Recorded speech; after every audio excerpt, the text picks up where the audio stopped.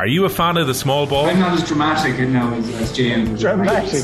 You sound like my wife now. Jealous of all the inside analysis and crack on the football pod? Well, we've got you covered with the Hurling Pod. Subscribe to the Hurling Pod feed on the OTB Sports app now. OTB's The Hurling Pod with James Skehill and Paul Murphy. Tá craobhna here in an Ashan Gailab. People of Galway, we love you. I don't want to leave the people of Waterford down, because they're my life, People of Waterford are my life, and I love me county, We love John Malone. It's almost like they're afraid to kind of go on hurl and just let themselves express themselves. It's like as if they're nearly afraid to make a mistake, and sometimes you have to make a mistake and just throw off that bit of nervousness and have a go. Yeah, it's pure constipated hurling. Welcome along to episode 3 of the Hurling Pod. Plenty to discuss over the next hour with Paul Murphy and with James Skehill. Coming up on today's show, Waterford enjoy their biggest margin of victory against Tipperary in almost 50 years. They've stayed on top of Division 1B and are almost certainly on course now for the semi-finals. Kilkenny got their bid back on track to qualify for the last 4, with what proves to be a fairly comfortable win away to Dublin at Parnell Park. Laois delivered yet again against Antrim. They've preserved their top flight status for next season. Cork and Wexford have qualified for the semi-finals from 1A. They'll play each other in the last round, but it doesn't matter about that result. They've both already qualified. And Limerick's wait for a first win of the campaign goes on following a draw with their neighbours Clare. James Skehill, Paul Murphy with me. Gentlemen, how are you getting on? Great, Will. How are you? Very good now, Will. How are things? Paul, could you have ever imagined that we'd be talking about Limerick needing to avoid defeat in their last league game to make sure they don't go into a relegation playoff? Like, I saw some of the commenters last week on YouTube were pointing out, don't worry, lads, when April comes around, they'll be fine. Kieran32 on YouTube last week, different Limerick come April. But we said this in February when they'd lost a couple of games. We're now in March, and Limerick have not won in their first 4 fixtures, Paul. Yeah, I think when we're talking about Limerick, we'll all admit, and I think this is across the board, any pundit will admit that you do believe that they're going to come somewhere right in Championship. But I think just what people are looking at now at the moment is they're saying, well, okay, you lose 1 match, you lose 2 matches, but you go 3 matches, losing, you're getting lads sent off. Ennis is not an easy place to go, but you go up to Ennis, you draw, and then suddenly, you're in the position that you're in. I think we just expected Limerick to maybe make an easier stab at it or something. I don't know, but we're kind of seeing a few more, I suppose, not problems maybe, but certainly questions that have to be answered for Limerick before a championship. So, look, no one's saying that Limerick are on the downward here or anything like that. We do expect them to come good for championship. But there still is, I suppose, what's showing up now is there a few questions over them? One of the big things I would be thinking, and we talked about it last week, was if they lose 1 or 2 big players. And when we're talking big players, it's like players they can't replace. Well, how do they function? What way do they function? We saw in the semi-final, or we saw last week, should I say, that, they had to bring on 4 players at half-time, 4 really big, influential players. And then, against Clare there, we just saw that Declan Hannon going off, Keane Lynch going off. Okay, it doesn't look like it's anything serious. But it does raise a question that if they do go off, is there anyone to fill those key roles and like the Diarmuid Burns roles and these things? I think there's a few lads there that they can't replace. So this is just what people, I think, are talking about at the moment. Again, nobody's writing Limerick off, but we're just, I suppose, trying to figure out what's happening in Limerick that they are in this position, because I think we all thought that they might lose 1 match and turn it on for the following week. But we're just seeing that that's not the case. Yeah, like James, you said last week, we're not looking at a Limerick championship team just yet, and we have to wait and see where they're at when Easter weekend comes around with the starting 15. But the team that was named last week, when the team sheet came out on Friday, you're seeing half the team has been changed.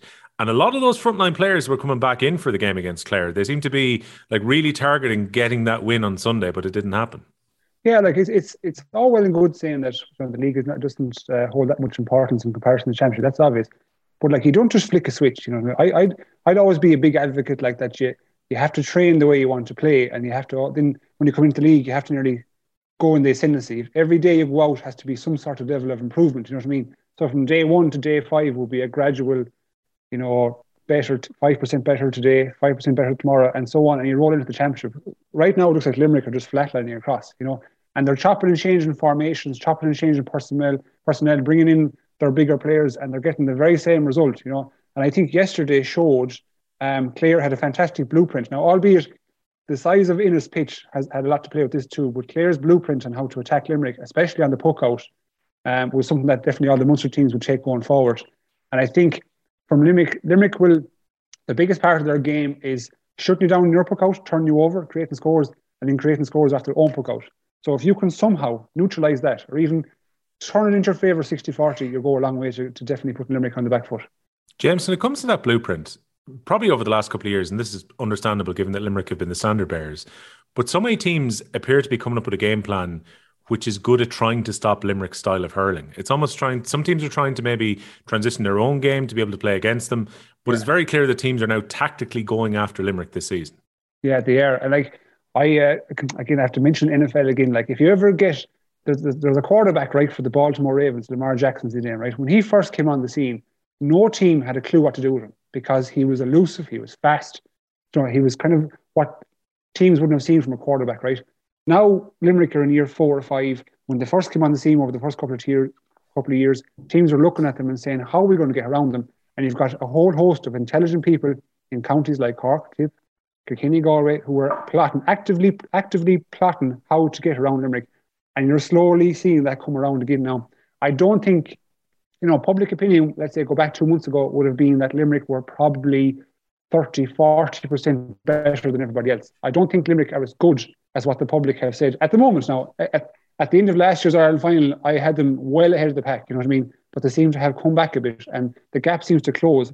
But it's in, if you log on to any bookmakers right now, you'll see Limerick as the clear outright favourites. But definitely the blueprint for taking on Limerick, I won't say taking them down, but taking them on is there. And I think teams, as the season goes on, will try to develop that gradually.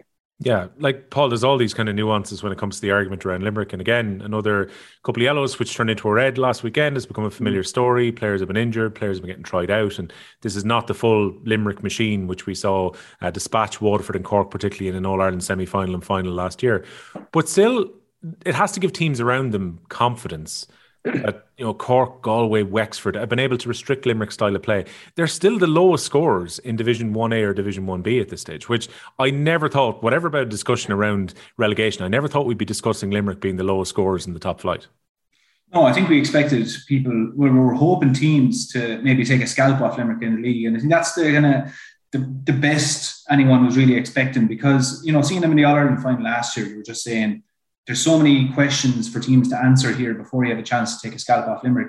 But like what James is saying there, I think they're flatlining a small bit. Seamus Flanagan did an interview a few years ago, and he stated that Limerick work harder than everyone else, and that's why. And I agree with him. They do work harder, and they're so intense in how they play. And even I saw Tom Condon over the weekend. He was saying that Paul Kinnerk, when he's training them, he believes that they train at 120%, so that. Whatever that is, so that when it comes to a match, you've actually trained harder. And, I know a lot of coaches would believe that. But at the moment, that doesn't seem to be what's happening. I mean, they're being outworked, and that's the bottom line. And if they're priding themselves on the work rate, the one thing, and I think it's one thing that John Kiley will be looking for, kind of going, okay, lads, I don't mind if there's lads hitting wides here. I don't mind, any of those things, or lads making the odd mistake. But being outworked is an attitude. That's if you're being outworked, it's not because things didn't go your way. You can always run hard for a ball. You can always put in a tackle. You can always track back. You can always support. Okay, if you don't raise a ball or you don't put a ball over the bar, that comes down to the skill, and that's not an attitude problem. That's just maybe even confidence, whatever. But they're being outworked. I saw several instances as well where players were being isolated, which is not a thing we associate with Limerick. A player would get a ball out, Colin Coughlin be out on the wing, he gets a ball into the hand, hit by 3 Clare players, and then he can't get a pass away because there's no one necessarily there supporting. That's something we've seen, and I think it's something teams are looking at now. Probably the 2 things teams are bringing to the Limerick when they're playing Limerick is, one, hit them before they get their heads up. So if they get a ball into their hand, there has to be lads hitting them. And then the second one then is, as we've seen with Aaron Gillan, get under their skin, poke at them, whatever. And we do see even players, I suppose, players getting the dig, and another fellow wouldn't go down, but some players are going down and highlighting it to referee. And that's what's, to me, that's saying that, the plan is there to get under Limerick's skin. Limerick are buying it. So every team is going to just keep doing it. And if you have to sell it to the referee a little bit, as teams are kind of doing, they're doing it. But they're, for me, the 2 things that we're seeing with Limerick at the moment. They're being a little bit outworked, and teams are getting under their skin. So it's just, they have to look at that and see how they're going to address it. On that point about aggravation, James, every week that there's a discussion about a Limerick hit or a Limerick red card, this keeps it in focus, doesn't it, as we get closer to championship, that there's actually an incentive now, if you're an opposition player, to have a go at a Garrod Hegarty or have a go at an Aaron Gillan and try and take out one of their main players by getting them sent off, because it's been successful so far. Like if you think about the Hegarty red card going right back to the Galway game, that was about trying to just poke him, get in his face and see if he'll react. Yeah, like I would have no problem in admitting that if I'm a coach of a team, I am assessing every single avenue to get a Limerick man off his game. Every avenue. I'm not saying I wouldn't condone hitting him, off the ball. Definitely not that. But I'm saying I'm in his ear. I'm talking about his life, his girlfriend, everything I can think of. I'm trying to get him down. Do you know what I mean? And like, we're not privy to conversations. We're not privy to off the ball stuff where probably Cleary's holding Aaron Glenn all day. Do you know what I mean? Probably grabbing his hurl all day, stepping on his feet, pulling at the straps of his helmet all day. And what we see then probably with the wild swing from Glenn is just a culmination of all these incidents. But if you're a coach, you're saying get at them, get in their face, get up front, because it's shown. It's not me and Paul just talking about our opinions here. It's shown that it's proven. They just don't like it. They don't like it because yes, they're top dogs. They're the best team in the championship for the last number of years. They've out-muscled everyone for the last 3 years. So when someone muscles them and begins to out-muscle them, like Paul is saying, it just turns the tide in the opposite direction. You know what I mean? And they don't like it. So if I'm Kieran Kingston and looking down and I'm saying Cork, or if I'm Brian Lohan again, I am saying hit them straight in the mouth from the second you get the ball is thrown in and to see where it takes you. Because right now, like Hegarty served a suspension as of yesterday, Flanagan served a suspension, and all it is doing is having an ill effect on the team. The whole balance seems to have shifted. Hegarty came back yesterday, and truth be told, he looked very, very, he wasn't sharp at all. Like a lot of pickups were missed, and I think he was taken off, for a finish, So like, he wasn't as sharp as he would be because he wasn't getting a continuous game. So, like you said, Will, attack every avenue, and I won't say in 2 weeks' time we'll be talking about another red card, but there's always a possibility. Look, this is why I'm delighted that we got two people on this pod who were there to stop people from putting scores in against them, because now I can ask both of you about the dark arts of defending, because you've just brought it up, James. Paul, did you ever try and wind up forward in the same fashion where you talk about rumours about his girlfriend or his personal life or anything like that? Because James has definitely shouted it from the goals by the sounds of it. No, I can certainly say I didn't. It wasn't something that was that was part of my art. Different players play different ways. My thing would have been that when I was off the pitch, that I was training hard and so on. So that when I came to the pitch, I was thinking to myself, there's no way this lad could have trained harder than me. And that's what got me mentally prepared. And for me, when there was a lad who would have came on to me, and it happens less than you think, but it still does happen, I suppose. But I would have had lads kind of, I suppose, sledging or whatever you want to call it, coming in and mouthing at me. And the one thing I would have had myself prepared for in terms of saying would have been that if he's mouthing at me, that's because he thinks I'm a danger to him having a good game. So he decided now that he has to come on, he has to mouth at me because he doesn't actually think he can beat me 50-50. So that I would always go, if he's come on, he's mouthing. I said, brilliant, there's a weakness in this fella. He doesn't think he can just go out there and ruin the position. And in saying that now, James, I go on, I've Mark Joe Canning, Mark Seamus Callan, them boys aren't sledging. And maybe they'd be going out looking at, or maybe other players would be going out targeting a lad. Like let's say if you thought Paul Murphy would react, maybe you would then. But the likes of those lads wouldn't go out sledging because they're there to hurl, they believe they can hurl. That's my point, Paul. That's my point, you see. Yeah. What I'm saying is, as of now, right now, if I'm a coach looking at Limerick and I'm looking at Flanagan, looking at Gillan, I'm getting on them. I'm getting on them because they will draw a strike. You know what I mean? It's proven. Yeah. It's not just us thinking maybe they will. It's absolutely proven. It's in the pudding in the last couple of weeks that Hegarty will strike if you get in his face. And get in his face. There's nothing wrong with that in the game. Get in him. So if a tackle's coming, hit him. You know what I mean? Get up front and use the body.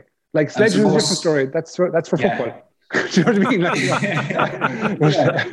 And there's two things there that I was saying, like I was saying, like that, if a lad's trying to put you off, if he's trying to put you off by mouthing at you, you're playing into his hands by actually doing what he wants you to do, is by actually giving him a dig back. And I suppose to say again that you would have played in as well. I won't mention the player that was involved, but we had Ger Elwood would be a fiery corner forward. Lads didn't like marking him in training because he'd give it back to you fairly hard. Now, if you gave him any sort of a dig, he'd give it back to you twice as hard. But we played G a few years ago, and look, the blood was up in the match at some stage, and Ger, maybe he dropped the ball or something, and whoever was marking him, I won't say it was marking him, came out with the ball, handed it off, it went up the other end, and he got a point. And the lad went into him and said, that was your fault. You dropped the ball there. That's your score. You put it over the bar. Ger turned around and got the next ball, pushed your man over and stuck it over the bar. And he said, who got that score, basically? And that's what you're looking for, I would say, out of players. The likes of Jerry Elwood would be a fiery man, but you're looking for him to react on the board, not react in terms of a dig, not react in terms of going a man down. And you know what I mean? That's That's exactly, if he in that situation hit a dig, that's what the Galway defender wanted. Don't do it. You're doing him a favour by doing it. Exactly. So, Paul, were Callanan and Canning, two you've named there, the kind of difficult players to mark and two of the best forwards of recent years, are they silent when you're marking them then and they just kind of drift around, or is there much of a conversation that actually happens when you're detailed to mark them? There's no conversation. I could name... I'm trying to even think of the lads that would mouth when you're actually marking them, and it's very few. The likes of Canning or Seamus Callanan, to be honest, they're like, we would have talked to like Joe when he retired and different lads and saying how much of us, a great figure he was for the sport. But the likes of these lads, the reason they are in such a position and that they are great players is because of their attitude as well. They just, I don't know. My reading of it is that they just don't believe in doing it because they believe they're great players and they don't need to mouth at a fella. Maybe they've done it, or maybe they've had their own individual battles. But anytime I've marked them, there's never been a case of, we've said anything to each other to get each other off. You might fight for a ball and you hit each other digs and different things, fighting for the ball. That's all manly stuff. That's not going out, or no one loses any respect for each other doing that. So you just kind of get on with it. You're fighting for a ball and that's it, and you're fighting your position and you're shouting at your own players and these things. But there was never a case of directly targeting each other. And I can think of very few players that actually that would have happened over the years. So, but maybe it's something at the moment that each team is looking for their own angle, and maybe it's happening a little bit more than we know or than what we see. There you go, James. If you were to take over from Brian Cody at some point as Kilkenny manager, you could inject a different type of coaching style into them then. I don't think they need coaching down there, to be honest. I think they've won enough. They've won enough, to be honest. They won't take too much advice from a Galway man, I think. The cleanest segue possible, which can bring us round to Kilkenny's great win against Dublin at the weekend. This is one of the most important fixtures because it's so important with the shake-up for the top four in Division 1B because teams have been beating each other so far. And I'll come to you first, James, to get the neutral perspective on it.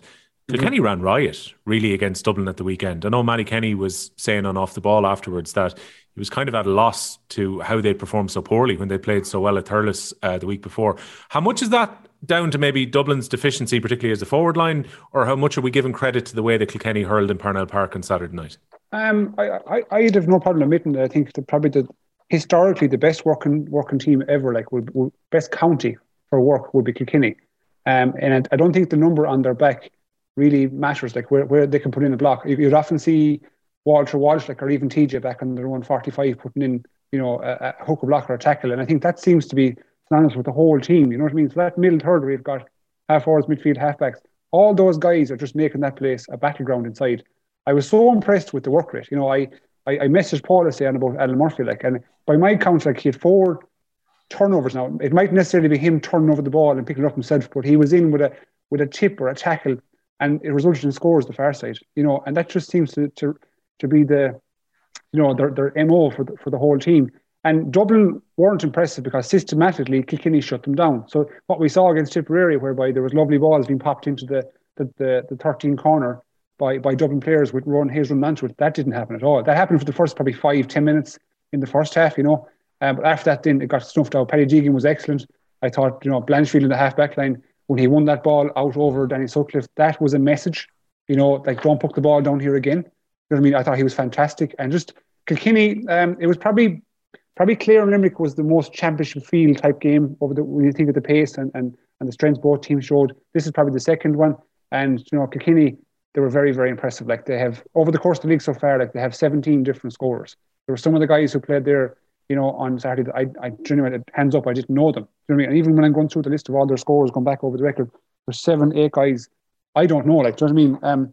It's my own issue, right? But it just seems to be they're a very kind of neutral, level bunch whereby there's no standout star. Really, really, obviously Walter Walsh had a great game, but where you'd see a team who's going really well, there's some guy really standing out, and the rest of the team behind him. It's a real collective effort, and they're going well. Yeah, they're going well. I think the plus point, if you were a Kilkenny fan, would be that TJ Reid's going to come back perfectly rested after his honeymoon and having maybe put the Ballyhale disappointment behind him. And he's the star player you can inject into these young players who are getting a chance at the moment. Because 17 scores, I think they said on RT2 after the game at the weekend, they now have in the league so far this year, Paul, I think it's 10 or 11 different scorers from play. These players are coming in, and we spoke about taking opportunity. particularly Blanchfield, who James has already mentioned. I watched him once or twice now on the telly this year. I think he's looked really, really good, and he's a player who's probably emerging ahead of championship this year for Kilkenny. Yeah, absolutely. I mean, he just grew into the match. He wouldn't have been far off man of the match. I know Hughie Lawler was given the man of the match, but Blanchfield was excellent. But it's, you know, it goes back to even something we were saying about there, about Limerick and work rate. Like, I can tell you what Brian Cody wants to see in a player, regardless what, you know, you might look at a player and say, this fella's skillful, this fella is a tough hurler, this fella has great fitness. The one thing Brian looks across the board for is the likes of the hooking and blocking and tackling. That's what he wants. So, like, if you want to play in the team, it doesn't matter if you're a great player when you're off the, like, let's say you move out of trouble and you take a ball and you'll always put it over the bar, you're a great free taker. You know, you're not going to be on the pitch unless you work hard, unless you hook and block. The first half there, David Blanchfield, what I just thought really set the tone for it was a ball came across, Dublin sprayed a ball across, and corner forward, I think it was corner forward, got it for Dublin. And David Blanchfield came sprinting back. It wasn't his man, and he just got a bit of a hook. The ball squirted in towards the 21. Ball popped back to Dublin man again. Blanchfield was back in again, he blocked, and Kilkenny turned the ball over. And, like, that's what Brian is looking for in terms of the players, in terms of the team. Again, it goes back to, you might rack up a big score, but we used to often put up the blocks, the hooks and blocks on the board after training. And that was the indicator of how he actually went in a match. You know, some days you might only get 10 in the whole game. In other games, you could have went really well and you might have got 20 and a half. You know, so that's what Brian would be looking for. And the likes of Blanchfield there, he was just, I think he just really epitomised it. And the confidence of him as well, like, he's out there on the wing, young player coming into it, hurled a great game on Danny Sutcliffe. And then I think he popped over 2 or 3 points as well in the making. And the last ball was very significant. He got it, got the head up, had a look around, showed a bit of calmness, said, right, none of you are looking for the ball, I'm putting it over the bar. So, yeah, the likes of Blanchfield, he just epitomised what they're about. And I was really impressed with him over the weekend.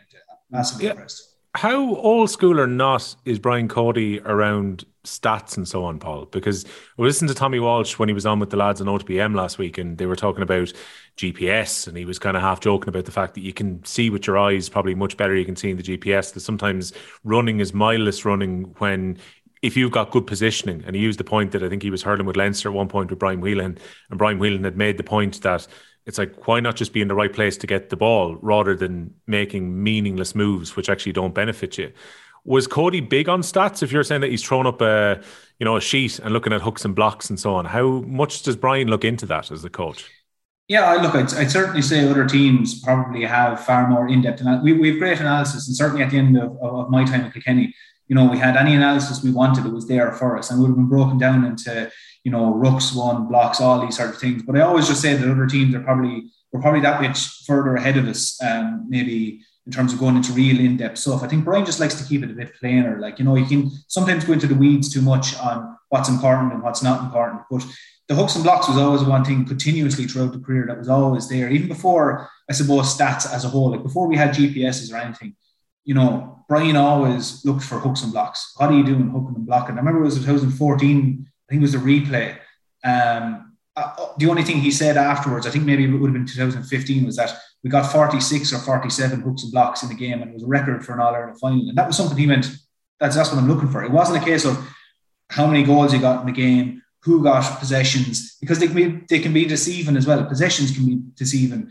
You know, running up 13 kilometres on a GPS can be deceiving, because you could have a fella running around like a Mixie Rabbit and he's racking up kilometres, but what kind of kilometres are they? They're pointless kilometres. Is he supporting the man in possession? Is he making a run, you know, up the pitch to get a hook or a block? So if you run less kilometres than another fella, but that's what you're doing, that's what Brian is looking for. So he would have used the stats, but he also would have been very, I suppose, clever about reading into what did the stats actually mean, because, you know, Brian would often tell lads, listen, you have all the legs in the world, but, you know, where were you here? Where were you here? Those sort of things. So in fairness to him, like, I know lads like to think that we don't look at it in Kilkenny or that we don't do these things, but in fairness, Brian would have been with it, and it's information at the end of the day. It's information that's on the pitch, that's happening live on the pitch. So he knew what he wanted to look for, and he knew what also made sense to him in terms of telling us going out the pitch what he wanted us to do. And those were the stats that Brian would have always taken. Well, James, no matter how Kilkenny are analysing how they've been playing so far, there's no way that Paul can hide any more from the fact that this idea that Kilkenny are building slowly. And you said last week they're almost a bit too quiet so far. At this stage now, Kilkenny have won 3 out of 4. They go on and play against Waterford in the last game, got a chance to win that and be guaranteed of a place in the semi-final. Mm-hmm. It might have been a kind of a slow start, but Kilkenny have shown that there's a bit of strength and depth and that they're actually looking pretty decent this year. Yeah, I think I like if Brian Cody's probably assessing the league campaign so far, he'd probably look at what we're talking about, the scores and the method in which they've won their games, and I think he'd be quite content that he's blooded some new guys with more guys to come back, you know. So that in itself is probably a success from a Kilkenny perspective, and they've gone about it quite well. There's no real headlines around hammering certain teams that are getting hammered themselves, or red cards, or off the ball stuff, or crazy interviews. It's just normal, run-of-the-mill stuff, plodding along as they go, and like that's impressive in itself. You know what I mean? And it's in terms of championship, like they'll get a good game now in Nolan Park against Waterford. Again, we know going down there, a very proud home crowd. So regardless of where the standing is in the league, Kilkenny are going to want to win that game. So I'm not sure what kind of team he'll throw out. Maybe, you know, probably a closer to the first 10 or 11 or 12 players again, let's say, trying to probably stem what Waterford are doing at the moment, which is quite impressive in itself, and try to finish the league, round it off well by getting to the semi-final. I'd say, of course, he wants to win the league. I'd imagine Brian Cody wants to win the league, and so Kilkenny. But I don't think it's all that important, if you know what I mean. I think preparation for championship trumps everything when it comes to that, because come the end of July, no one is going to give a rat's about who won the league. It's going to be where did you finish in your tier in the championship, and that's what he's looking at. And I think the preparation so far has been very impressive. Do you know what, James, when we're one round of the league still to go of the regular section before the knockout, so a lot of these teams won't play again until the Easter weekend when the championship gets underway. It's very difficult. And we 2 or 3 people who were in the comments on the YouTube last week asking about the composition of the Leinster Championship, where we think it's at. Like, even with another round of games since then, I think it's very difficult to tell, because Wexford have been very impressive. You know, Galway have had a couple of defeats against strong teams, but have played generally quite well so far. Kilkenny have beaten the teams that they were expected to beat and had a close game against Tipperary. We're not quite sure, you know, how it all fits in when the Ballyhale players come back into the starting 15. To me, on the face of it, like Kilkenny going for 3 in a row this year in Leinster, but it's actually very difficult to call how this round robin is actually going to go at the top. God, it's extremely difficult. And like I know for myself from playing the round robin, there's so many tangibles involved in this. Like, it's not just a simple knockout whereby, you know, you might have 2 or 3 games in this championship. Like, you've got 5-6 games in the championship, and so many things come into play. So where you're home, where you're away, who you're playing in such home and away games, what injuries you pick up because the games are coming so thick and fast, the conditions, you know, whether if that's wind or rain in a certain stadium, like all this comes into play. So like, there's no team at the moment, like respectfully, when you have Galway, Kilkenny, Wexford, Dublin, none of them have put their head above the parapet by a mile, you know, because you can't really point to one county and say they're clear hot favourites. It's only marginal. So like, if I was to call the Leinster Championship right now, I can't actually put a degree of separation between any team, because so much comes into play. And it's crooked. It's great for the neutral. You know, it's mighty for the neutral that they're going to get to witness this spectacle of games week in, week out. But like, no one is really kind of, I suppose, odds on, I suppose, if you want to put it that way. And I think everyone, if you're in a Wexford dressing room or a Dublin dressing room or any dressing room, that you're saying we have a chance to win this here. We have a chance. Yeah, because Paul, last weekend, you know, Dublin, everyone was talking about how well they were going. They had retargeted the Walsh Cup, got that piece of early pre-season silverware, had carried that form through the league. Up until last week, we're unbeaten. We've seen how good Waterford have been. I got to draw it home to them. They beat Kilkenny. We're probably talking about Dublin maybe being on form, the best team in Leinster. But it kind of has us back scratching our heads again about where Dublin are actually at, because the fear would be that when Dublin have looked good a few times in recent years, and I even think of their Leinster run last year, was followed up by a very tame performance against Cork and Hurling when it went to the qualifiers. So what's the real Dublin here? Yeah, it's a hard one to call. Like, we were thinking we were seeing a different Dublin and we were praising them the last few weeks. But, you know, the one thing we did say against Tipperary was that, you know, Tipperary didn't hurl clever against Dublin. They fed the ball into Paddy Smith, and Paddy Smith came busting out. And that really gave Dublin the launching pad to beat Tipperary. The one thing I would be saying after that then is, okay, use it for Matty Kenny and lads. Use that as a positive. Look, lads, this is the way we can hurl. We can beat Tipperary or any of these teams when we hurl well. But I'd also say with it, lads, at the same time, Tipperary gave us the ball we wanted us to give them. If they came with something different, would we have reacted as well? If you look at Kilkenny over the weekend, where was Paddy Smith? They were playing around him. They weren't allowing him to do that. And for me, that's like, Dublin kind of went, hang on for a second, Kilkenny are playing on our terms here now, and they just dropped the heads. You know, if they got, I was looking at the Tipperary-Waterford match, and, you know, Tipperary started really well and put over a good few points, and they were 7 points to 2 up after about 8 minutes or 10 minutes. Dublin could have been the exact same against Kilkenny, except they hit 3 or 4 wide on the left-hand side.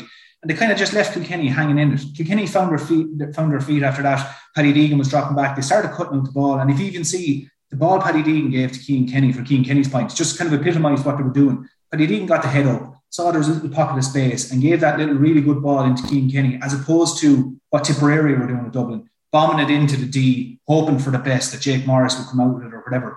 So when Kilkenny didn't give Dublin the ball they wanted, suddenly Dublin were going, how do we correct this? How do we row in on this and get them playing the way we want to play them? And then more to the point then, once Dublin started getting the ball, Kilkenny were just hitting them again. And if you see, there was 3 matches where I really thought it happened. Clare did it against Limerick. When Limerick got the ball, Clare hit them. But Waterford yesterday against Tipperary man got the ball, he hit them really hard. So that's what Kilkenny were doing against Dublin. For me, it was those 2 things. Using the ball really well, avoiding Paddy Smith. And then once Dublin got the ball, they just choked them. And something significant for me then as well was Dublin didn't score between the 8th minute and the 27th minute. And it was Donald Burke each time they scored.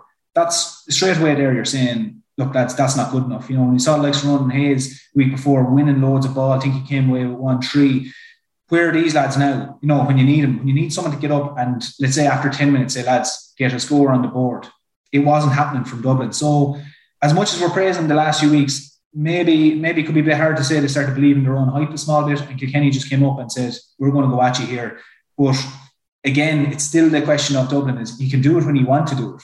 But is the attitude there to go out and do it every week? And okay, you have a great win, but back it up the following week, because again, Galway last year, they had a great victory. But then they just didn't turn it on again. They just went back into reverted to type. So this is the question we're asking about Dublin now at the moment is, we know they're capable, but do they have a plan B? They have a plan A, but do they have a plan B? And when a team is putting it up to them, are they capable of reversing it, or did they just do what they did against Kilkenny and drop the heads and just leave the game, wait for the referee to blow the whistle and just leave Parnell Park? Just to round off on that game, Paul, because you can give us a Kilkenny perspective on this, you'd have to be happy, if you're from Kilkenny, with the clinical side which was shown by them in the second half. Like the Walsh and Kyogan goals came at good times. They worked those goal chances and pretty much effectively killed the game at that point, and then didn't really let up afterwards. Like, that has to be a good sign coming out of Kilkenny from the game at the weekend. Yeah, absolutely. It was exactly what you're looking for. They went up, they didn't, I suppose, hang around to see what Dublin were going to do. Dublin got off to a good start, but once Kilkenny took the lead, they just put the foot in the gas, and that's something that we're looking for. Maybe when teams are trying to find their feet and figure out their team and so on, that can be something that teams can be criticised for. You go ahead by 4 or 5 points, but you let the other team back into it. But Kilkenny just put the foot down. The likes of Walter Welch, quite in the first half, was fighting hard and working hard, like we said. Even though he wasn't getting the ball, he was still working hard. But then in the second half, he just exploded into the game, and Dublin didn't know what to do with him. And then as lads were even being introduced off the bench, they were getting stuck in. You had Mikey Carey driving forward, getting a score. You had plenty of lads just all over the pitch. So again, there's great positives. I mean, I think any team over the weekend would have taken what Kilkenny got out of Parnell Park. Lots of lads getting on the scoring sheet, lots of positives. Players getting game time, you were blooding lads, but at the same time, your experienced lads were stepping up, and you were just learning a bit more about yourself. They were great in defence as well. Hughie Lawler and Paddy Deegan were just up the spine or central. Pádraig Welch at centre forward again. You have the great dilemma now if TJ comes back, where do you want to put him? And that's what you want. You want to be able to put out a line-up with maybe TJ wing forward or corner forward or centre forward, whichever. So I think Kilkenny fans coming away from Parnell Park would have been really happy the weekend. And I know from chatting to people, it's just, they're giving the team time, which is needed as well. But also the team are, I suppose, reciprocating that by actually putting in great performances. So it's great at the moment. James, if we can stick with Division 1B, Waterford have endured a lot of misery in recent years against Tipperary, and Tipperary beating them heavily at times in their home ground in Walsh Park. This time round, Tipperary are very much in the game up until about 3/4 of the game gone. But Waterford showed, I thought, great physicality, great pace. Looks like they're incredibly well conditioned with the way they finished this game as well. Finished out incredibly strongly. They win by 10 points in the end, 128 to 21 points. Unbeaten at this stage, 7 points racked up from their 4 games so far. Yeah. How impressed have you been by Waterford thus far? So I've been very impressed. I think they've a great mix to the game, a great blend. You couldn't really pinpoint one facet of the game and say that's how they're doing it. You couldn't say, oh, it's a speed game, it's a power game. They're kind of they've mixed it all. So they have a strength game where they can hit you hard as Paul was saying. They've got a power and pace game where they're hitting you on breaks, and they're like there's 6 and 7 guys running at you when they're going forward. That was evident even at the start of last year, and they tried to implement it, and it's like they've improved on it now. So if you look at any turnover yesterday, when they really hit, as Paul said, they hit Tipperary guys hard, or they hit Tip guys hard, and as soon as the turnover start, they're all facing the one direction, attacking, giving options. And I can tell you as a defender, and Paul tell you this, when you see 4 or 5 or 6 guys coming at you unmarked, because you can, unstructured and unmarked, it's a sight. It's a sight in itself, and you're thinking, how are we going to stop this in a split second? How are we going to stop this? I can tell you, it's very, very difficult to do. You can have all the systems in place and all the tactics, but if you have a team who just is operating at a level of freedom, whereby as soon as a turnover happens, they have the license to go forward, God, it's a great recipe. It's a recipe for disaster for the defensive team, but it's a great recipe for success for the offensive team. And they just seem, again, they have a good balance. And then you have Ty DeBurka. Look at the condition of him. I haven't seen him. He fixed his helmet yesterday, and I looked at his arm, and I went, Jesus, he's in some nick. You know what I mean? For considering a guy who's come back off a serious injury, so he's an all-star, getting back an all-star, which is a great kind of, I swear, rejuvenation for a team to get a guy of his caliber. And they just have a good, I suppose, they have a good thing going. You know what I mean? It's kind of hard to kind of explain or even put into to verbalise somewhat, because Cahill, go back a bit now, and he showed great confidence in the players. That when Cahill said he had ample opportunity to go over to Tipperary and kind of take the reins there and work with under-20s that he'd worked with in the past, which would have been probably 99%, including myself, of people would have said he's going to do that. He stuck with the players. He's been backed by the board, same management team. He's implemented some young guys, and they just seem to be all going the one direction. And it's a real positive front for Waterford. Do you know what I like as well, James, is that there's versatility among that panel. Like in recent years, we've seen some of these Waterford players play in different positions. But even in the last couple of games, watching Jack Fagan, who was more of a kind of a primary possession winning forward, is now filling the gap for them at wing back and doing quite well in that position too. Yeah, when he's at number 5 and he's back, and you would probably consider Jack beyond. I would consider Jack their primary ball winner in the air. So when you consider what he did to Kilkenny the year before last in the semi-final, he single-handedly got primary possession and gave us them on a plateau last year, or a platform last year. And even in I suppose in most of Munster last year and against Galway, he's very, very difficult to stop. So then you take your primary ball winner on the forwards and you put him back in the backs. It does scream of versatility, and it screams that obviously Liam Cahill has seen something in Jack that favours the team possibly more in the backs. Gives them a better balance, or gives them a better direction going forward. And when you have that kind of 5, 6 guys, as we said, going forward and turnover, and if Jack coming from a wing back position, it's nearly like the whole Kyle Hayes thing. Kyle Hayes started his first All-Ireland at centre forward. He goes back to wing back. Big question mark. Same with Barry Nash. And now they're 2 of the best attacking defenders, if you want to put them in that bracket, in the country. And maybe Cahill is looking at this and saying, Jack Fagan can do the same thing for us. So again, they know what they're doing. They know what they're about. Very impressive.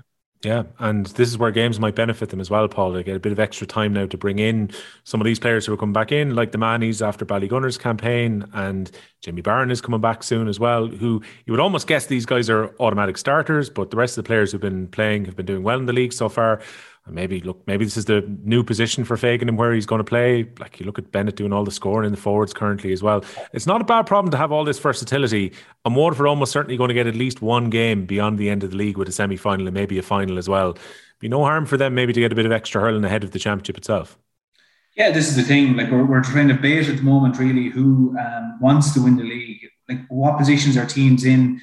Do they want to bring it that close to the championship and different things? And, Waterford seem to be the team at the moment, and maybe Cork as well, that I don't think, it sounds funny to say it, that they're afraid of getting to a league final. I think there's some teams that are going, God, we could actually do with having a bit of a break before championship. There's a few things we need to get in order here. But, I was looking at Waterford the weekend, and I was just saying to myself, in terms of, look, we talk about Limerick are the favourites, and they are the favourites, and we're talking about Cork showing well, but in terms of a team in hurling at the moment that have the biggest panel to pick from and have the strongest panel, for me it's Waterford, because I was just looking at the subs that were sitting on the bench and that they were bringing on, and Austin Gleeson on the bench, like you said, Jamie Barron, Desi Hutchinson to come back. And the one thing I got was that all the talk yesterday, not to talk soccer on this, but as we're talking about Manchester United and the players they were bringing off the bench, and lads Sullivan and so on, Roy Keane was giving out yesterday. When you see the lads come off the bench with Waterford, not to say that other teams had lads Sullivan or anything like that, but the energy boys coming off the bench for Waterford and what they bring to the game, they're producing this 70-minute performance that teams would only dream of having, And I think it's because Liam Cahill has kind of harvested this environment where every player just feels valued down below, that there's a position for him. And we're talking about Jack Fagan, about him moving around Jack Fagan. I think, he's moving around Jack Fagan because Jack Fagan, he's capable of playing really any position. But I think Liam Cahill is kind of saying, Jesus, I've got a few lads competing for half forward here. I have lads competing for midfield. Maybe I could do Jack Fagan, like James was saying, being a type of Kyle Hayes at wing back and driving forward because he has the legs for it. And like that, if Tipperary want to drive balls out on top of wing back, Jack Fagan will win it. So Liam Cahill is kind of in a position, and again, I think it's the reward of Liam Cahill staying on. Okay, he has a project that we're calling it, that he wants to see this term out before going to Tipperary down the line at some stage. But there's no doubt, I suppose, Liam Cahill could have went to Tipperary, but by staying with Waterford and sticking to what he believes in, I think it's just galvanised the Waterford panel, that it's given them a confidence saying, I believe in every single one of you. I want to win an All-Ireland. I believe what's in here can win an All-Ireland. And I think so much of that just feeds into what they're doing. Like they just look like a team that's really enjoying what they're doing. They're a brilliant team to watch, and the energy, you'd be tired of watching Waterford at the moment. So like everything they're doing at the moment, it's hard to pick holes in anything bad or anything negative, or where they need to. You'd be very cynical, I think, really at this stage to pick it out, because they just seem to be in a really good place at the moment. Yeah, and I wonder as well, James, what might be the benefit for Waterford getting their hands on a piece of silverware? Because no doubt Desi Hutchinson, Pádraig Manny, these lads come back in now after winning with Ballygunner. Finally, a Waterford team have got their hands on the Tommy Moore Cup with the All-Ireland club. They come back in now. The 2 COVID years they've lost out to Limerick in All-Ireland final, All-Ireland semi-final, mean they haven't been able to end the wait for an All-Ireland. But if they were to win a league, or if they were to win a Munster Championship, with all the talent they have, there's no reason they can't be targeting both competitions. That could be a huge boost potentially before going into the knockout stages of the All-Ireland this year. Being honest, and this sounds a small bit dismissive of the championships, what they are, but for league and even the Munster, and I know the Munster Championship is sacred down there, so God forgive me for speaking into this, but yeah, I know, yeah. But I think Waterford, truthfully speaking, they've graduated from that. It's really like the Ballygunner attitudes. I don't think they're looking that a league has put that aside. Munster Championship, it would be lovely to win it, don't get me wrong, and probably a faster route to Ireland, but they're really targeting their Ireland. I think all the pieces have lined up now, and like one time you look at Waterford and you say, right, they're a team of passion, as we used to call it, right? That if the crowd gets behind them, they're very difficult to stop. That was nearly one of the only strings in their bow. And if you can stop that and keep the crowd quiet in Waterford, you'll stop Waterford. But nowadays it's much, much different. They have a great balance of forward unit. They have a great power game. They have a good management team, as we know, and they just know what they're about. And I don't think when you put all them things together, especially if you're thinking about trying to contest for Ireland, but if you're trying to win in Ireland, you have to have all these things together. And I'm looking at Waterford and saying, geez, they're playing well. They're obviously preparing well because their condition is fantastic. They have a good tactical base. Structurally and systematically, they're impressive. They know what they're about, as I said to you. And when you piece all them together, you're saying, no, league's not enough. Munster Championship's not enough. It's All-Ireland or nothing. And they're knocking on the door the last couple of years, and they've obviously been beaten by a super team. And like, it's certainly not like what the Mayo and Dublin complex they had in the football. Like everyone would say, Dublin's the best team ever. Mayo are useless, but Mayo were pushing the best team ever. And I'm thinking, but they never surpassed them. So I'm looking at Waterford and I'm saying, right, they have now to get past Limerick and Ireland. And the only way they're going to do it is by winning Ireland. That's the only way that team gets justification for their effort so far. Well, Paul, it almost felt like an All-Ireland success for Laois with the circumstances yesterday too, as we finish out the fixtures in 1B from this weekend, because this was the important game for them. Everything is forgotten about when they went down to Walsh Park and conceded 7 goals, finishing a little bit tamely against Kilkenny the week before when we were talking about the Laois Antrim game. And everything for me ahead of that game pointed to Antrim's form being really good.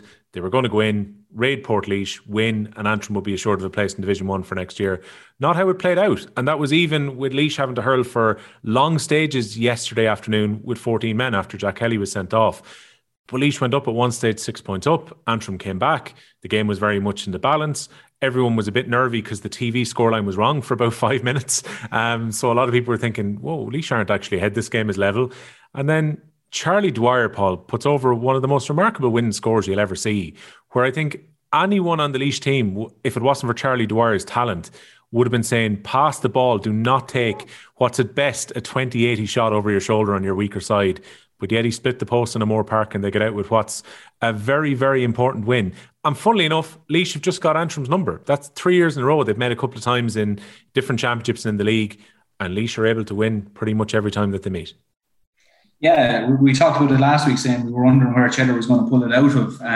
because it looked like that he had to pull kind of a rabbit out of the hat because their form just wasn't good going into it. And that's no disrespect to Laois, but I think they tell you that themselves, that they were failing to get any sort of traction in matches, and to get from there to going and beating a really good Antrim side. And Antrim have just been pipped at the post so many times so far this year that really you'd be saying that this is pointing in the way of an Antrim win. And if you told everyone before the match that Laois will have a lad sent off after 25 minutes or so and they'll still go on to win, you wouldn't believe it, because this was a performance we hadn't seen from Laois. Again, look, we've talked about Laois. So many of the players that are there have been involved when they had the great championship run a few years ago in 2019.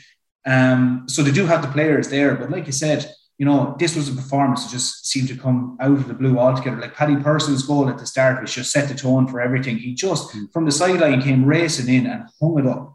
There just was no doubt in their mind, and they were getting scores that they hadn't been getting all year. They were putting ones over from the sideline. Like you said, Chad Dwyer, he had a brilliant game, and he just seemed really up for it as well. Any time they got a score and they cut back to him, usually you'd have a player jogging back into position. He was leaping around the pitch, and not in a bad way. He was just really up for it. But the last score, like you said, the score of the weekend, kind of one of those ones you'd give out to a fella if he did it after 5 minutes in a match, that he didn't look, he just swung and threw it over. Never mind trying to be the winning score in a match. It's just not what we know at the moment in hurling, about using the ball well and give the ball to the man in the best position and all this crack. But sometimes you need just the inspirational thing of a fella getting the ball, taking charge and putting it over. And look, Chad Dwyer is a brilliant player. He's not too far away. We would love to have him at this side of the border. He's not too far away from the Kilkenny border, so we would love to have him. We take anyone, but Chad Dwyer is an excellent hurler. And yesterday, look, I think in fairness, look, it's not to, I suppose, big it up to a huge thing. Look, there was nothing overly at stake. There was no trophy in the line or anything, but certainly for like Chad Dwyer to put in a really defined performance like that and the Laois players yesterday when they really needed it. I think they'll take some solace from that. And it was just, I suppose, something that I think that the Laois crowd really needed it after the performances this year. But look, full credit to Laois. They were deserving the victory. Yeah, the thing is, James, and we were chatting at the weekend, the three of us, about Malachy Clerkin's article in the Irish Times, where he pointed out, and I think there's very good arguments in there about some of the deficiencies about the National Hurling League, and particularly since it's been restructured, are almost certain that one team from, say, the pack outside the top 8 are going to take some ritual beatings, and it was Westmeath last year, Offaly this year. You're likely to have two teams that are going to be competitive with each other in 1B. So this fixture is going to be important most years because it's almost certainly going to decide who's staying up and who's going down. It's kind of forgotten sometimes that now Laois have been 11 years in Division 1 of the Hurling League. A lot of those years they've had to stay up with the skin of their teeth. They've won some relegation playoffs along the way. But for all the disappointment that would have been in Laois about the way they hurled in the first 3 games, 2023 they're going to be a Division 1 hurling team again. Yeah, and that article, I think what everyone does is they draw comparisons to the Football League setup. And every county, bar one, plays football, let's say, and they're in a certain division of their own merit, you could say. So, it's not as if a couple of counties are being isolated. So, if you think of it at the minute in the hurling, we've got a 12-team top tier league, let's call it that, right? And there's probably 2 or 3 teams that struggle to challenge the top 9, but you can't isolate them. So, we tried the 1B league a few years ago, and even now we're down it ourselves, you know what I mean? And it was no good for the top teams, and it was no good for the smaller teams because it really came down to one fixture. And I remember we played, was it Limerick one year, and that was to qualify for the league above, and that was our fixture. So every other game that we were playing at that time was aimed at probably blooding members of the squad. You know what I mean? Or maybe just getting some matches, getting some minutes into guys who come back from injuries. So everything was centered around one fixture, and that's not fair on the top teams either. You know what I mean? But I'm obviously have the interest of growing the game and growing the game in the counties that are trying to grow the game. So if you look at as we said, the Antrims, the Laois, the Offaly's at the moment, whether they like it or not, they're still trying to get some traction in the game where they were historically brilliant, but now they're at the back of the pack at the moment. So it's there's no easy fix. Will we could stay here and debate this all day, and we could come up with structures. There's no easy fix. What we need is more teams. We need, as I said last week, we need more funding for these teams who are trying their best to come up and challenge the top teams. In my opinion, it's no fault of the top teams. What can they do only beat what's put in front of them, and whether if that, amounts to certain teams getting hammered every now and then, that's just the nature of the format we have. So I don't think it's for us to kind of structure it. I just think it's on a grander scale, it's for the GA to look at and see can they push the games further in these counties, Yeah, because like Paul, if we're looking for a second, the alternative really here would probably be a Division One proper with say 8 teams or 6 teams in it, and then change 1B into a Division Two, maybe a mix of the top teams from 2A right now and the lower teams in say Division 1B currently, and make that into a second flight. But you probably end up with the same problem further down the line, as we saw a few years ago, where I think, in fairness, 1B at the time James is speaking about, when I remember Limerick and Galway both coming out of that division one year, and I think Limerick won the league out of it one year out of 1B. There was a feeling among the very top teams who were in the old 1A that 1B was like a soft route into a league final at the time. Yeah, this is it. It's like trying to figure out the system, and probably nearly every sport, a lot of sports have this problem of trying to find where your top teams, and there's a small bit of a gap between, I'm not going to call it like the lower teams or whatever you want to call it. There's always going to be a catch point or choke point there where, you're trying to introduce a team into the top tier, but trying not to give them beatings. Like, unfortunately, in some ways, it's just a gauge of where counties are. And like Malachy Turk made great points in it. But like James was saying, there is a bit of a reality about this, in that when you're trying to fine tune these things, like, your few teams are going to take beatings along the way, but it's a very hard thing to try and get right. If you look at the likes of the Joe McDonagh and the Christy Rings, like something that Hurling introduced over the years and the GA introduced, it's been very beneficial. But by no means at the start of that was it a perfect thing. Teams were finding their feet, but once teams got kind of seasons under their belt, they started to improve and they started to go through the grades, and they weren't taking hammerings. They were now within teams of their own standing, and they were winning matches, and it was very rewarding. But then when teams just, okay, you win, you're now stepping out of that pond and you're going into the bigger pond, and suddenly, you have a yard less and the ball is traveling a bit faster and teams are more physical, and now you're taking beatings again. Unfortunately, as far as I'm concerned, that's kind of part of the transition of it. And like you said, Limerick won it a few years ago, coming from 1B, and at that time, I suppose when teams were really going hard to win the league, that was seen as a kind of an easy route, in that you could blood a few players, get a really good, I suppose, few matches, still win your matches, and then start to, I suppose, introduce your 1 or 2 players coming closer to a league final. You're a little bit fresher and you hit the ground running. And I think 2 or 3 years maybe, the finalists came from the 1B, just because of the way it was working. But now you see the way it's going, teams are more concerned about, I only have 2 weeks off. If now I get to a league final, I have only 2 weeks off. So now the focus has changed as to what's the problem. The problem now is that we actually have less time going towards a championship. So now the championship being brought closer to the league is suddenly a problem. So I think we'll be fighting for a long time before we figure out exactly, if you get to a stage where you have every team and there's no team taking a beating, and every team is out to win the league, and there's the perfect time between league and championship, happy days. But I don't think there's ever been a period of the GA where they went, that's perfect. We're always tweaking it. We're always going at it. So look, Malachy made great points in it. But like James was saying, some of it is kind of a reality as well. That just teams have to improve, counties have to improve. And at the same time, the likes of Antrim, bet Clare, bet Wexford last year, and we're all saying, look, this is brilliant. It's working. The system is working. But then you see teams taking a beat and you go, the system isn't working. There's different results going on that are giving us different kind of positives and negatives. And it's just a hard thing to try and nail down to what's right and what's wrong. But I don't think we're a million miles off it at the moment, to be honest. And look, in fairness, there's no guarantee if a team has a good run. It's not that long ago, towards the end of both of your playing careers, people were giving Carlow a pat on the back, and Carlow drew against Galway, and the feeling was that maybe Carlow were closing the gap. Now Carlow are definitely going to have another year in Division 2A after their draw at the weekend, and they're trying to get up to a level in the Joe McDonagh where they haven't been able to get over the line to get back into the senior championship. And next thing, it becomes 2-3 years where you're away from the top flight and you're not hurling against the best counties, and your level can naturally come down a bit. Similarly, for all the praise that we've given Antrim for the way they've played, and I think rightly so, with some narrow defeats they've had in the league, the reality is they're now facing a relegation playoff. They're not necessarily going to win the Joe McDonagh and get back to senior level this year either.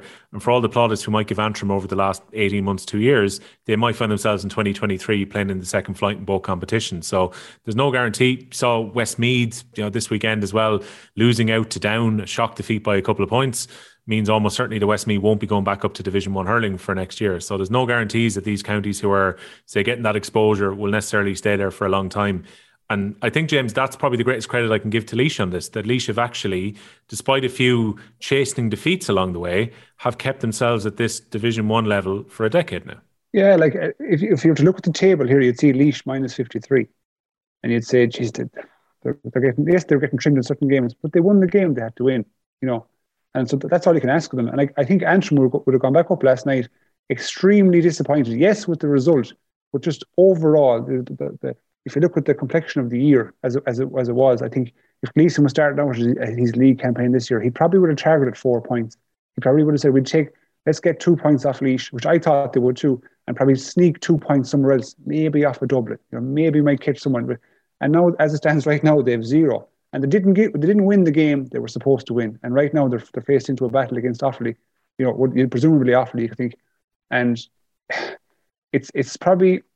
It sucks the life out of Antrim, if I'm honest, because there was so much positivity publicly.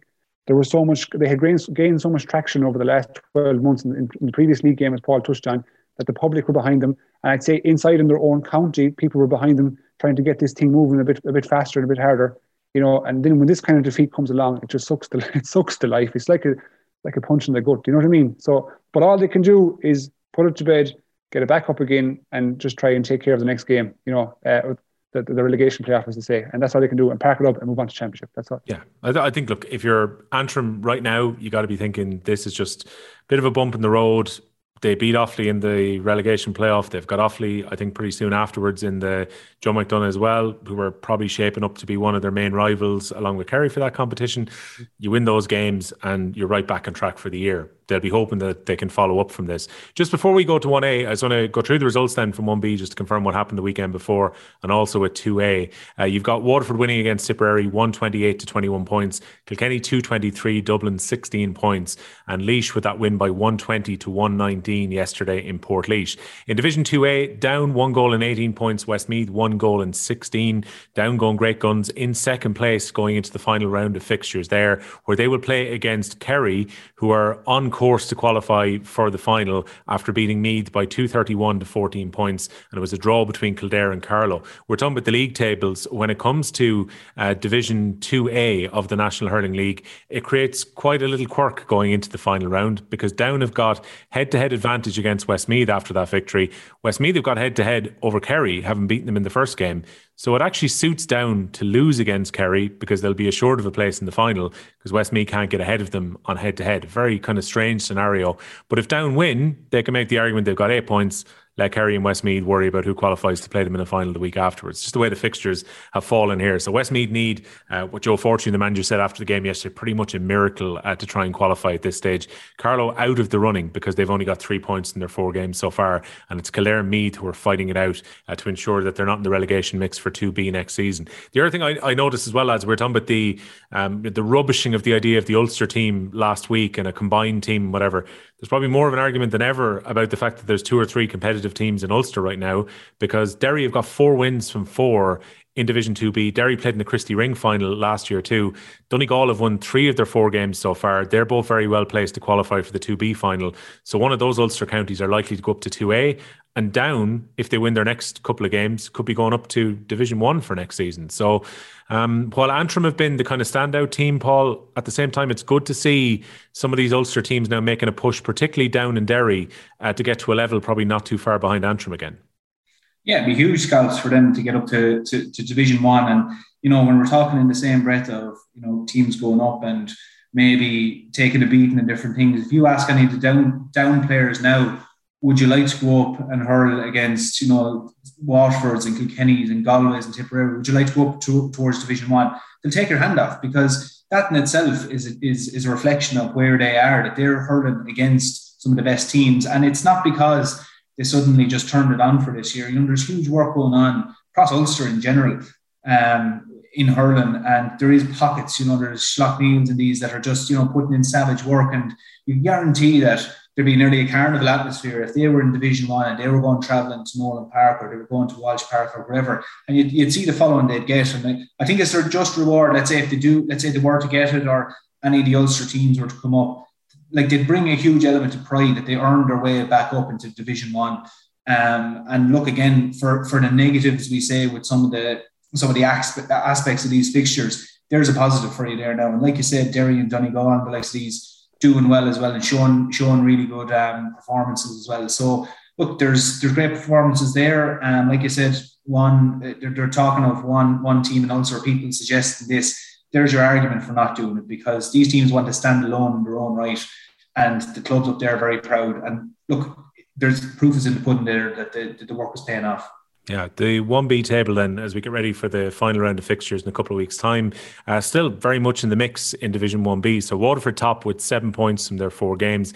They played Kilkenny, their neighbours and rivals, in the last game. Kilkenny on 6 points with 3 wins from 4, who are also still very well placed to qualify for the final, particularly, as James pointed out before we recorded, because of the really good score difference that Waterford have. Even a draw would be more than enough for them, and even a loss, they're probably still in a very good position to qualify, because Dublin have got 5 points, and even if Dublin beat Laois, they would have to do so quite handsomely, and maybe hope that Kilkenny take a few points away from Waterford in order to qualify. Tipperary in the mix as well on 4 points, but that defeat at the weekend for them was a blow in their hopes of qualifying for the last 4. They finish out against an Antrim team who are already preparing for the relegation final. So maybe motivations will come into it a little bit into the last weekend. But James, you would think with the way that 1B is shaping up ahead of that final round, Waterford look good to qualify, and it's probably going to be Kilkenny or Dublin that follow them into the semi-finals.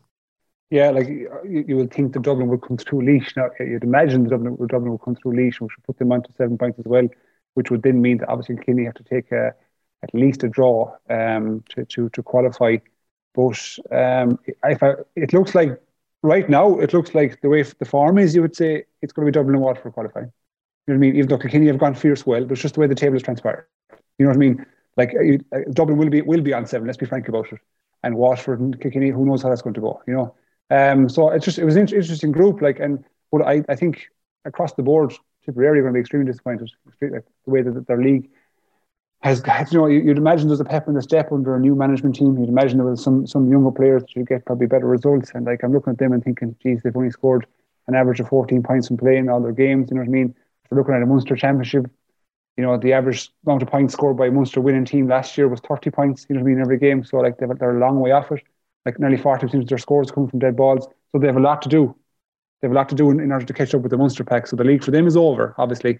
So now it's turned on championship. So I think they have a lot of structures, things to fix inside internally. So yeah, Division 1, we already spoke kind of top of the pod about the draw, Clare and Limerick, 18 points apiece. So Limerick know what they have to do in the final round. 1:45 Sunday week, they play against Offaly. They avoid defeat. They don't have to go to the relegation playoff, and it will be Offaly against Antrim. But we know already at this stage, Paul, the 2 semi-finalists from 1A, and 2 teams are going to meet in the last round. That'll be proper shadow boxing, you would think, between Cork and Wexford, given that they know they're already into a semi-final. But Cork winners against Galway on Saturday night at Páirc Uí Chaoimh, 126 to 23 points. Difficult circumstances for Galway, particularly given Henry Shefflin's brother Paul passing away on Friday. So that was awkward for their preparations going into the game. But Cork winning quite handsomely on the field, Paul. They've backed up everything we were saying about them so far. Again, I think there's loads of options for scores in that Cork forward line.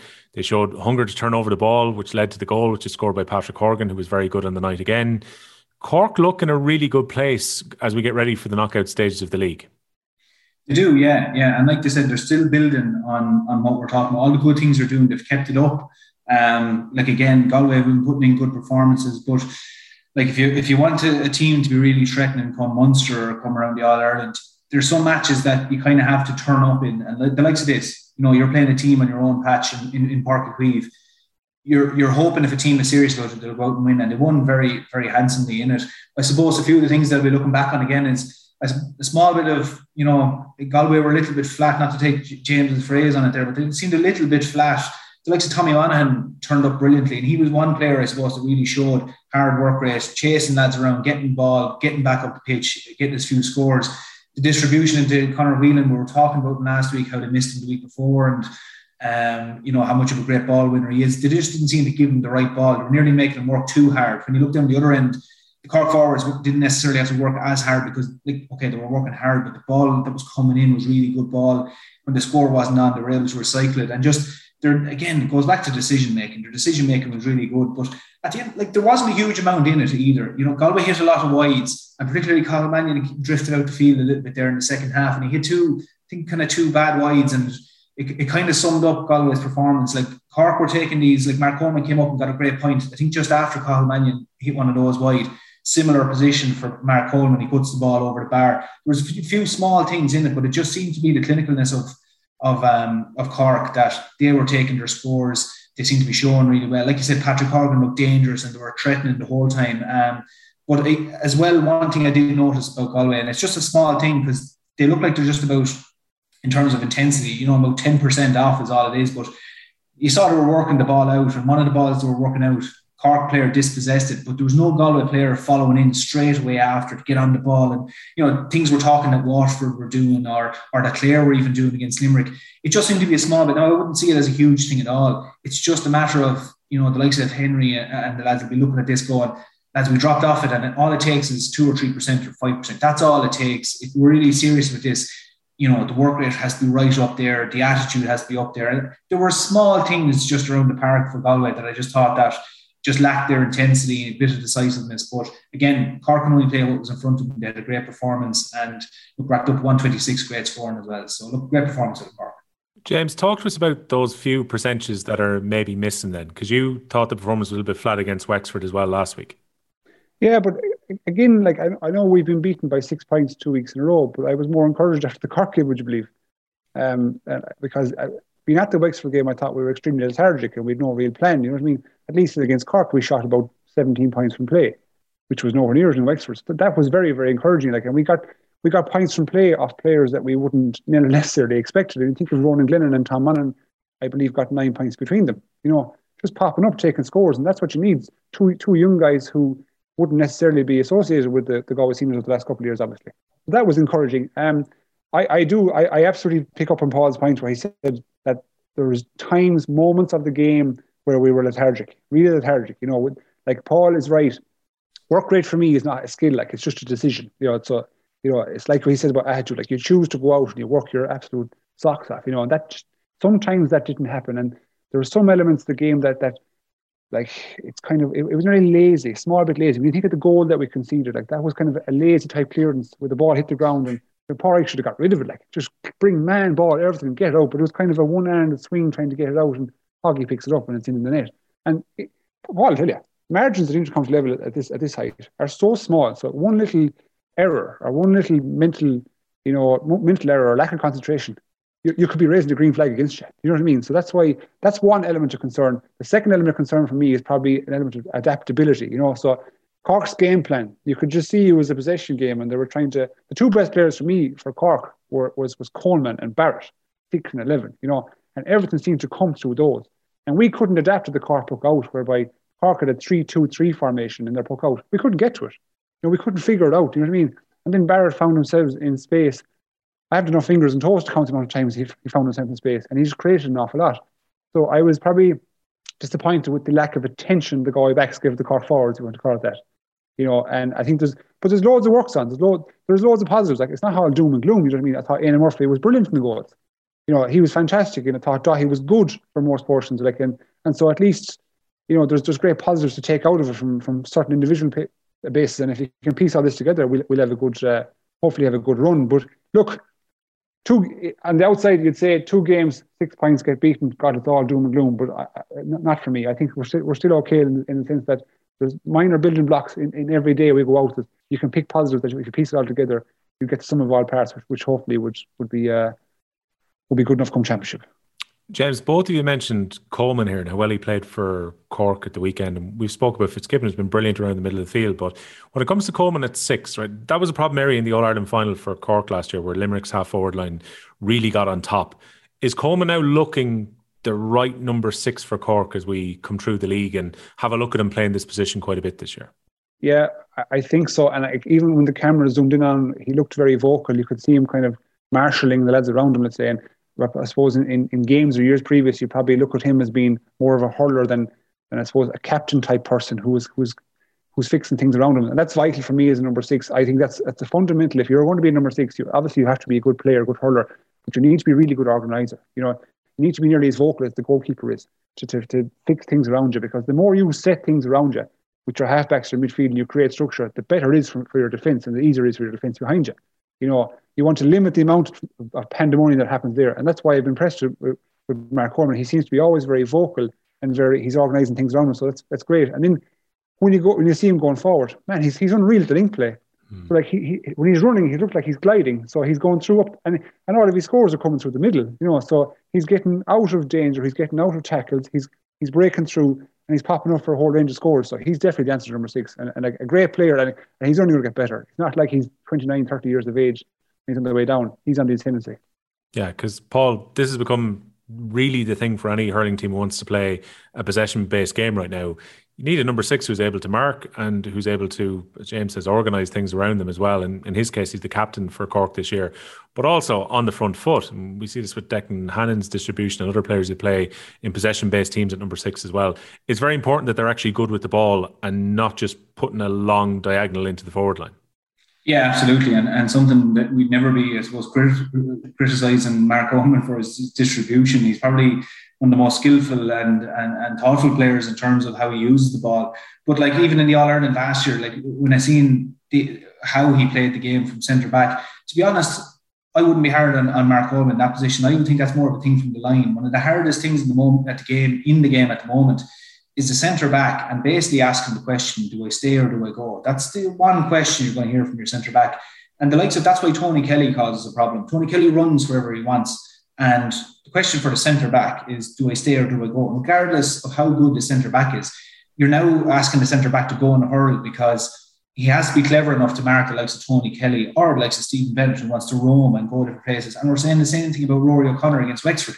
When you're giving a lad license to roam, has to ask the question of the centre-back, do I stay or do I go? And I don't think the line, and not to be hard on Kieran Kingston or anyone, gave Mark Coleman that answer going out against Cian Lynch, the All-Ireland last year. I think Mark Coleman will hurl against any player and give him a good battle, regardless who it is. But you need to give him the information. Like it's too late when he's on the pitch to go, this is the way you should be playing. It seemed, in fairness, in the All-Ireland last year, all the Cork backs were kind of a little bit unsure as to what their plan was. But for Mark Coleman to thrive in that position, I've no doubt he'll thrive as a captain. But if you just have to give him the information, tell him, listen, you're centre-back, and in this situation, let's say if Cian Lynch goes out, you follow him. Or if Cian Lynch goes out, it's up to the midfielders to come in and get him, and that's the midfielder's job. So Mark Coleman now knows that, okay, now I can go and hurl because I know what it's expected of me from the position. So I wouldn't be so hard on him in terms of the final last year. I just think Kieran Kingston has looked at him now and go, he's great material for a captain. He has all the hurling in the world. As James said, he's getting better and we know he's only going to get better. We just need to give him the information to allow him to dominate in that role. And also feed the information to the boys around him. Like the midfielders, with the way the game is now, have to give him cover so that he can go and hurl and then distribute it, like we say, this quarterback, kind of get the ball and be able to decide the way the game is going to go. So that for me is the big thing with Mark Coleman, is the sideline need to tell him, this is what you do in any situation. Don't leave him on the pitch with the situation of, do I stay or do I go? Because every centre-back is asking that question at the moment. Paul, you mentioned Tony Kelly, just to kind of talk about Clare, because we focused understandably, I think, on Limerick and some of the concerns that they might have. Clare probably be happy enough now at this stage with what's happened over the last couple of games. Shook Offaly off after being in the game for about 50 minutes, and Clare then finished strongly in the last 20. Probably should have won against Limerick over the balance of play at the weekend as well. And now they get a cut at Galway to get ready for Munster Championship. They're going to have a little bit of a break. They'll be hoping that some of their injuries clear up as well.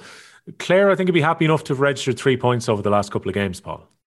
Yeah, absolutely. If you were to give Clare their results over, let's say, the period of the league, and if you were to set them out, would you rather these results to happen at the start of your league or at the end of the league? They'll tell you at the end of the league coming towards Championship, because if they put in a good performance, let's say they played Limerick in the first round and they drew with them, they put in the performance they did yesterday, that would be a distant memory now, whereas we're coming closer to Championship. And if they're answering a few questions, like we knew when Tony Kelly would come back, what Tony Kelly kind of does, not only does he get the scores and he gets on ball and he drives the team forward, it's that thing of he occupies the other defence, because they're so worried about what is Tony Kelly doing that the rest of the lads can kind of go and hurl. And I think that's what he does. He frees lads up around him. But they went at Limerick yesterday, and I think something they'll take away from the weekend and going forward is that, like, they went toe to toe with Limerick, no problem. I mean, okay, they weren't physically the bigger team by any means, but like, so Davy Fitzgerald stepped up and had a great game.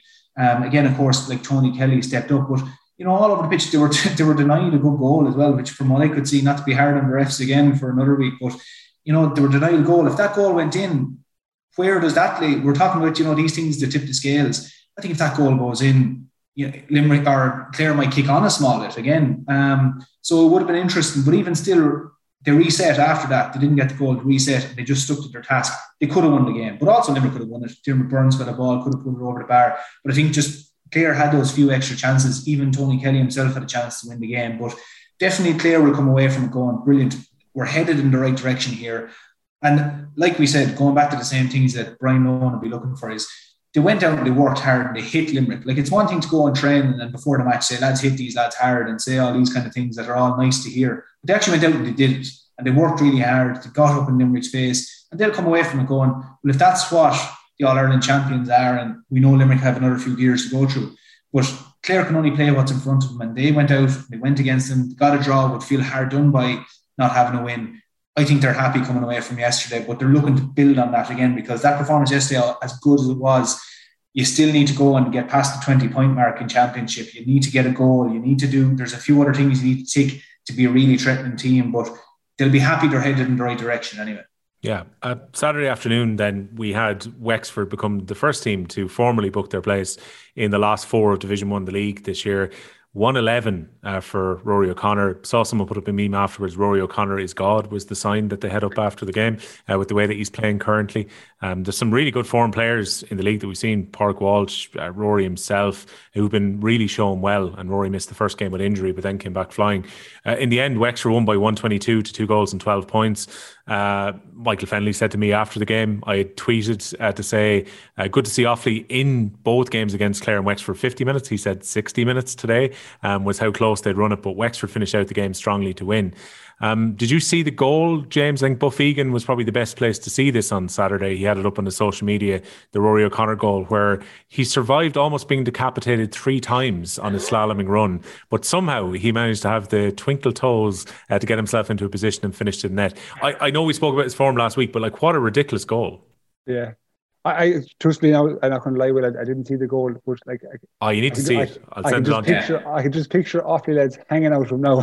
Yep. It was a similar position that Paddy Purcell kind of came in from, except like you said, Will, they were just trying to decapitate Rory O'Connor going through, and in fairness to him, it just showed the physical strength of him, that like, he's probably not one of the bigger players, but the fact that he drove through and hung up the ball and off he went, there was a bit of aggression to it, but But like, if you're at the back, right, and you've got a forward up there, let's say, who's willing to take that bit of punishment and go for it, isn't that great? Like, how many times have we seen forwards in games whereby you think they're through on goal and you're saying, go for it, and they tap it over. You know, so if you've got someone of the caliber or O'Connor who's willing to take on a bit of heat, you know, and stick in the net, God, that's so invaluable. It's so invaluable. You know, it's like if there was a transfer market right now, like, he's in the top. Honestly, with the form he's in, he's in top 5. You know, right now he is, yeah. I still think Keane Lynch is the best hurler in the country. There was a couple of people kind of arguing this at the weekend after the game on Twitter. Like, I still think if you take everything into account and he's coming back to form in intercounty and so on, he's still the best. But you can't take away from the fact that, you know, Rory O'Connor's scoring in the last couple of games has carried Wexford to some big wins, which has got them to a league semi-final. And the goal as well, James, you're talking about the lift and what it does when a player can go on an individual run like that. It was at a time when Offaly were actually on top in the match, and then O'Connor gets the goal and it swung it back coming towards half time. And again, he just kept on popping over the scores in the second half, which got Wexford over the line. And I would think, James, that at this stage, new manager coming in, Darragh Egan, bit of a change around in system, Wexford would be very pleased to know that with a game to spare, doesn't really matter what happens against Cork in the last game, that they're going to a league semi-final here. Of course, I think if, like I said, if they looked at their league group at the start of the year, and they'd seen, you know, Galway and they'd seen Limerick, and they may not have expected to come out of the league when you consider they have a new manager in place. So think of the league collectively. I know we can, us as kind of pundits, we can harp on individual results and we can, you know, talk what we talk, but collectively all the way across the league, Wexford have been impressive. They've gone about their business. They've won all their games. You know what I mean? They're undefeated as we said. They're not conceding a lot, which is huge, because like, with Wexford, you probably could have said about them in the past that you can get at them and rack up a big score and they won't score much against you. But they seem to have tightened up the defence a bit now with a few, you know, position changes and Paddy Foley, etc., doing really well, and Matthew Hanlon. So they've got the makings of a good championship run. You know, it looks like they can probably put something together. I'd be very interested how they see to get on in the league semi-final now, because yes, the group they come through and they've got a bit of traction. But when you come to a knockout game now, how will they perform? So I'm looking forward to seeing how that transpires. But again, overall, if you're rating the league campaign so far, 10 out of 10. Yeah, depends what happens, Paul. But we could well get Kilkenny against Wexford again, which was very entertaining in Championship last year. Depending on what happens with Dublin, maybe we get Wexford in Dublin, and we'll see how different Wexford are compared to the trip to Croke Park for the Walsh Cup final versus maybe where they're at now. We'll get maybe some answers to where Wexford are at after that semi-final. But it's an interesting point that James raises there, Paul, about the defence, because we've spoken so much about how Wexford have maybe liberated some of their forwards during this league campaign. But at the same time, they're the lowest conceding team across the Division 1 and 1B this year. Yeah, that's an enormous thing to be able to say for any team, that, you know, going forward, it's all great going forward if you're racking up the scores, but if you're letting them in handy down the far end, you know, you're just cutting off your nose to spite your face. And it is something that's been really impressive with Wexford. And like they've changed it around as well. You know, they haven't just stuck to the one format. Like we saw Matty O'Hanlon in the first game, he was cornerback, and I thought, this is it now for Matty O'Hanlon, he's going to be in cornerback. And next game he was out wing back. I was kind of saying, maybe in fairness, like Darragh Egan is not nailing down exactly, like just because a player goes well one day, maybe we'll move it around, and he's not afraid to upset it a small bit that way and ask a few questions of players. But they're hurling really well. And the main thing is, I suppose, going backwards, is they're flooding backwards in their defence. They're all kind of chasing back, and they're looking to get that little flick and dispossess. Once they get that, then they're suddenly turning around and they're building back up the pitch again. It just seems to be a cycle that they have of, right, we've lost the ball, everyone's flooding back. But it's not brainless either. It's not completely like we all flood back brainlessly. And now that we have the ball turned over, we now have no one else up the pitch. They have a great system in place. Each player knows who's getting back. They're running back, and no ball is given up on. Like, they're chasing back. I might get a flick. I might just even put off a player. But the way they're flooding back, it's so aggressive at the moment. And like you said there, like, to be the lowest conceding team, that's a huge thing for defence, to be able to say that, look, we're doing our part. And the whole thing of forwards win matches, but defenders win championships. The defence for Wexford now can stand tall and say, look, we've played against the best teams so far, or most of the best teams anyway, and we're the lowest conceding. We're doing something right in terms of our man-to-man matchups and the system that we're playing. So it's a big feather in the cap for Wexford to be able to say that at this stage. Yeah, before we finish, great chance to have a look at the YouTube comments over the last week or so, because next week we'll definitely be taking a big look at your comments coming into us on @OffTheBall on Twitter, or if you're leaving comments under the YouTube, if you're watching the premiere of this on Tuesday afternoon, as opposed to listening to the audio pod on a Monday evening. John Farrell was in contact on pod number 1. Great to get a hurling pod, great contributors. One thing is bit of production, such as music and what's on today's show. Keep up the good work, lads. Added this in this week, so you're now getting the audio intro. I've stuck a few pictures on it. It's not the ultimate production value, but hopefully it's better to have that rather than the cold open that we've had over the last couple of weeks, where we pretty much use the video part where we come in from the start. Mentioned Kieran32 earlier saying different Limerick come April. I think the only concern, James, if you're Kieran at this stage saying that, is that Limerick just haven't shown it so far. And it's not necessarily like flicking a switch here. I remember last year, and I don't mean to directly compare them, but we were saying this about Dublin in the football in July, even after the Leinster final. They weren't convincing against Kildare, and everyone just kind of went, Dublin will come good. It just has to happen. It doesn't necessarily happen that a team gets back to the level they were at. No, because like, every other team is improving. You know, so when you look at Limerick, you would have said, right, they were stronger, they were more efficient with the ball, they were better tactically, they probably had the best coach in the country. You look at all that, and you try strip that back, and everyone's trying to chase. So now everyone is going to be the same strength. Everyone's going to have the same. You'd imagine everyone had the same fitness. Even Washford are getting fitter, you could say. And everyone is learning the possession game, because Limerick did it first. You know, well, Cork did it first, obviously years and years ago. But in the most modern game, let's say, mixing between power and pace and ball retention, Limerick did it first. And like Cork last year, where they started off that process and got into it as the year went on. Now they've graduated on to the next step, and every other team is doing it as well. So the gap is closing. And I fundamentally, I completely disagree with the notion that Limerick can just flick a switch. Like, Paul, you know, we've been in teams long enough, right? You can feel it. You can feel it in the group. If we're not going well, you know, we're not going to play well. So like, if we're not preparing well in training and we're not playing good training games, and, you know, let's say the A team are beating the lard out the B team, it's a really, really bad dynamic inside in the group, and that doesn't transpire to good results on the pitch. It all has to come together. That's a fact. Any winning player who's been on, or any player who's been on a winning team will tell you that everything comes together. It's the sum of all the parts. You know, everyone together. That's 35 to 36 players, the management, the logistics. You know, the bus driver, everyone. It all comes together, and then you perform on the pitch. And right now, it looks from the outside looking in that it's just a bit disjointed, somewhat. You know. And when you mix in the disciplinary issues and all the media coverage that's getting, it's just, they're not in the place they want to be. And for someone to tell me that they'll flick a switch come April, and we're going to walk through Ireland, I think they're just ludicrous. Definitely. I don't know what Paul thinks now, but I'd say similar lines, I'd imagine. No, I agree with you. Like, again, you're always reflecting on your own kind of experiences with all this. And the one thing I was kind of looking at with Limerick and thinking about any experience I would have had that was similar, my own career would have been 2013. Like, we came back off the back of the All-Ireland in 2012. We still had majority of players. We had very little retirements. And we went into that, and Dublin caught us on the hop in Portlaoise. We went to a draw match.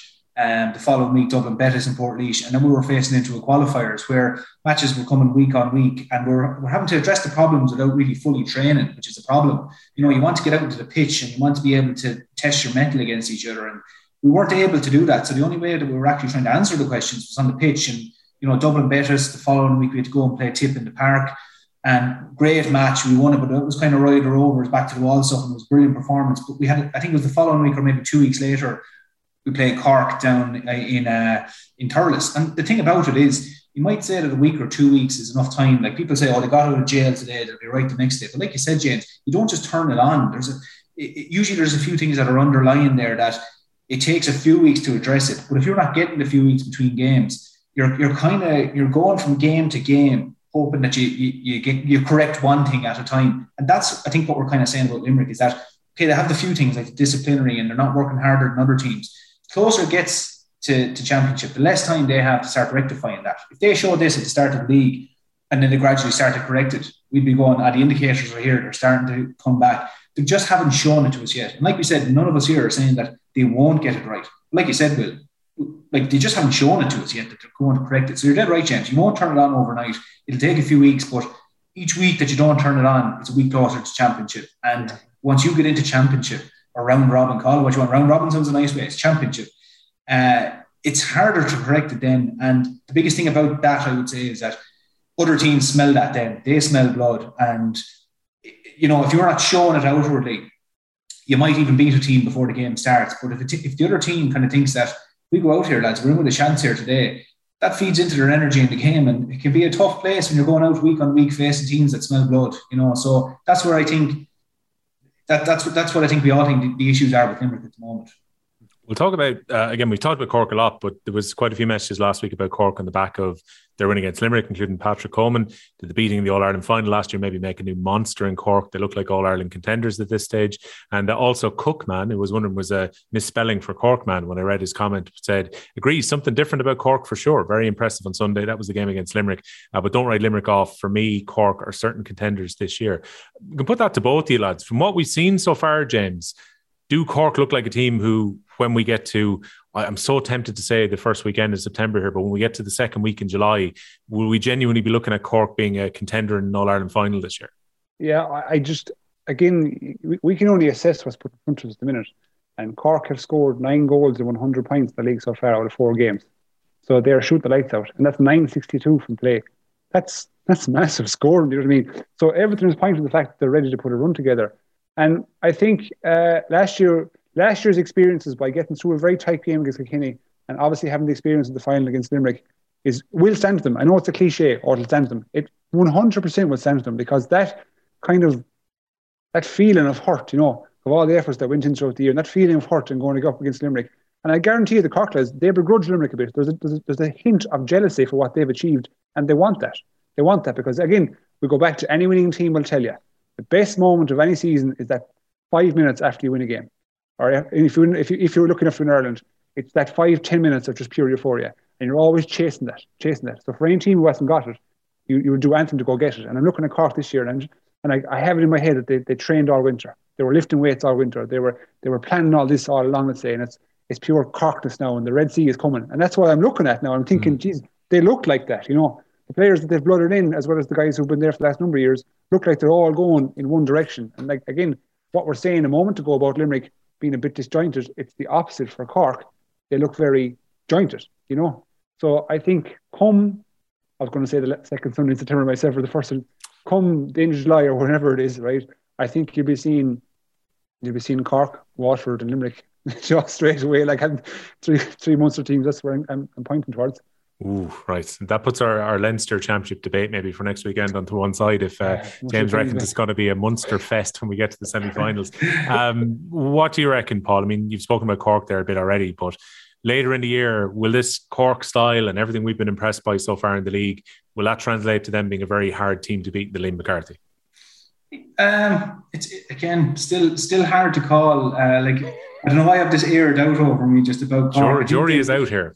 The jury is out at the moment, and that's the thing about it. The one thing I will say is, look, you often hear lads saying you have to lose one before you win one in terms of All-Ireland. So I don't believe that myself, but certainly losing an All-Ireland final, it'll I suppose get rid of some of the, not to say bad habits or anything, but if they're back in the same situation this year, you can guarantee they'll do a lot of things differently. Yeah. And a lot of those players who experienced it will go, Jesus, where was my head at before that final or whatever? It's an opportunity missed. You'll have that grief of losing the All-Ireland final. And, you know, you're a different player from then on. Once you lose an All-Ireland final, you're a completely different player. So that is one thing that will be in their benefit this year. Like, I mean, it's not, you couldn't have told them that the day after the All-Ireland final that, look, bringing this into next year will be a benefit. It will be for them. And you'd like to think that Cork, if they're in the same position now this year in July, that, you know, they would be a different team and they won't let that chance go as they did last year. I just still think the jury's out at the moment. They're putting in fantastic performances and brilliant stuff. But again, it's still the league. It's not to dismiss the league, it's the league. You come to championship and I think you'll see a few different characters change in teams and there'll be a bit more cut to them. And the one question I'd have of Cork is that if they do string together a few good wins in the championship, will the feet stay on the ground and will the heads stay tuned and will they stay as hungry, or will they will the crowd get in their ears saying you're great lads? Will that get to them? That's not to be critical. That once you were winning, blocking out the people saying you're a great lad is one of the first things you should be doing. That's a question I still think the Cork lads have to answer, and that's not to slight them in any way. But I just think if they start heading in the right direction to keep this form going, are they in danger of leaving themselves wide open for a clattering in one of the games? That's my question about them. And again, that's not to criticise them in any way. They're performing brilliantly and they've answered a lot of the critics so far. But I do still think the jury is out at the moment, if I'm to be very critical about it. Right. I get to be the intermediary here. It's Corkness versus complacency is the argument that we have going into championship in 5 weeks' time now. At this stage is going to come around very, very quickly indeed. A lot of questions about the rules because we were talking about the hand pass being clamped down on last week. My plan as things stand ahead of next week is we'll try and get a intercounty referee or maybe a former intercounty referee on next week because On Brew was one of the comments on the YouTube premiere last week, raised a lot of points around the hurling rules and how they're applied. And I'd say probably a lot of people saw the picture which was taken at the weekend, which is like 4 sequence of the picture by James Crombie, which is Cian Lynch and John Conlon tangling. And you see Cian Lynch's hand coming around. Maybe it says a lot about his conditioning that he breaks John Conlon's hurl in half with effectively a wrestling-style clothesline, which technically should have been called up as a foul, but it happened so quickly. And just the nature of players now going into effectively, James, what are like contact situations? You're wearing a rugby top at the moment, so it probably seems the right time to ask about this, that, you know, players are now running into each other. A lot of the circumstances where these flicks and throws for hand passes are happening, players didn't kind of run into each other as much 10 or 15 years ago as they do right now. Yeah, they didn't. First of all, I don't think players were anywhere near as conditioned as players are right now. And I think the way the coaching has developed over the last number of years, that you're being coached to use your body in both attack and defence. Because even from a referee perspective, if you put the hurl in at all and it somehow goes around the neck, you know, it's a free straight away. But if you can get your hands out wide and say, don't initiate contact around the neck, obviously get your hands up and use your body as a kind of somewhat of a blockade, it's a fair hit.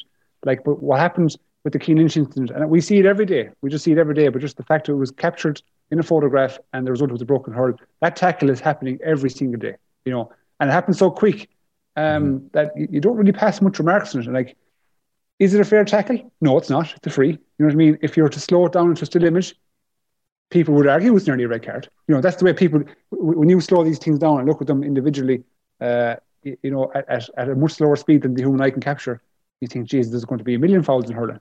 You know, but I just think the way the condition has evolved over hurling over the last, probably, you know, it started off with Kilkenny, to be honest. Like, I remember looking at Jackie Tyrrell in college and this lad benching 100 kilos. And at the time I was thinking, mother of God, he's an animal.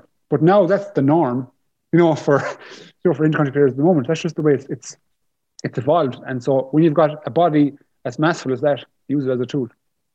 Look at that, Paul. You created a monster in Kilkenny. With the kilos of pure muscle that you guys were packing on, and that team who some people felt were a bit too physical. Now the modern hurler is just kind of copying that blueprint. You're at fault here.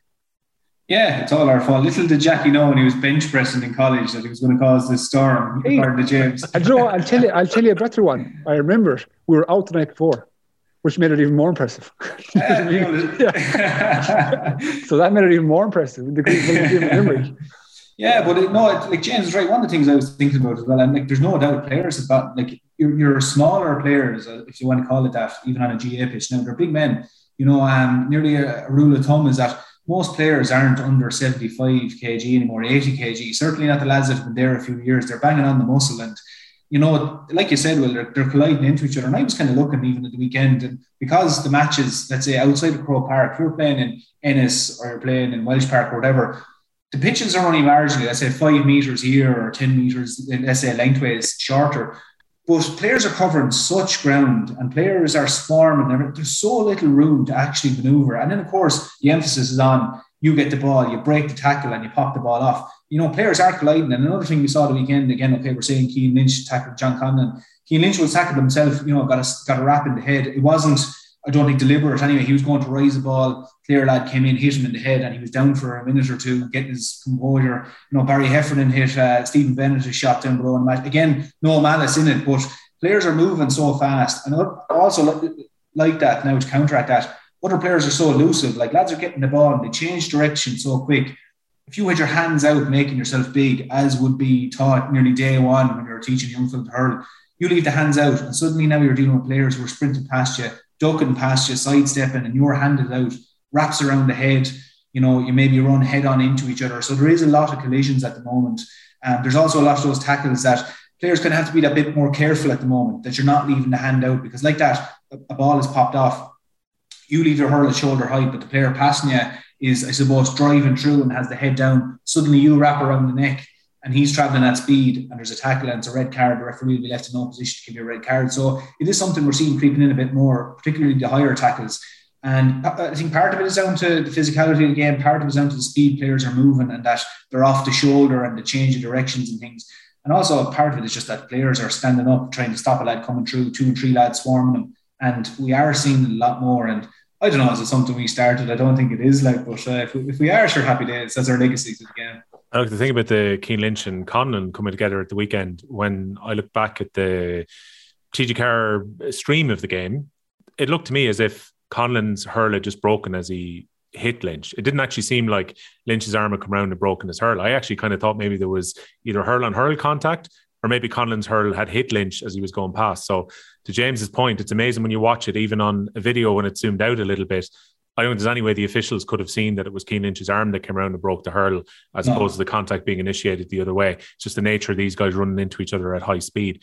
On that point as well, last of our YouTube comments for this week coming in from Sean Claffey, who is commenting on the hand pass rule that we were talking about, and a clear striking action needed to be seen, and maybe that's not been the case over the last couple of years, and now referees have been asked to clamp down on it. The idea, James, that Sean has come up with is change the hand pass rule so you can only hand pass off the hurley as opposed to being out of the hand and being thrown up in a striking motion. I think the idea of the hand pass coming off the hurley, though, not to guide you in this question, will be that's very difficult with just what we've spoken about now. The amount of times that lads go running into rucks, try and pick up the ball in close quarters, the amount of times that multiple players come into contact with each other when the ball is being run, it'd be very difficult to actually get the ball onto your hurley and do the hand pass off it, given the amount of tight situations we're talking about in the game now. I think if you're to implement that rule, then the hand pass becomes an impossibility. The hand pass off the hurley is only really ever when you're in full flight and there's someone running beside you. Put it this way, I never hand pass off the hurley. I'm never in full flight and, hand it off to someone. But that's what it is. Like, you're in full flight and you probably have a caught twice and you hand it off. The nature of today's game, and we've covered it over the last couple of weeks, is it's so intense. It's so tackle focused. It's so, getting on the breaks, creating rucks, etc.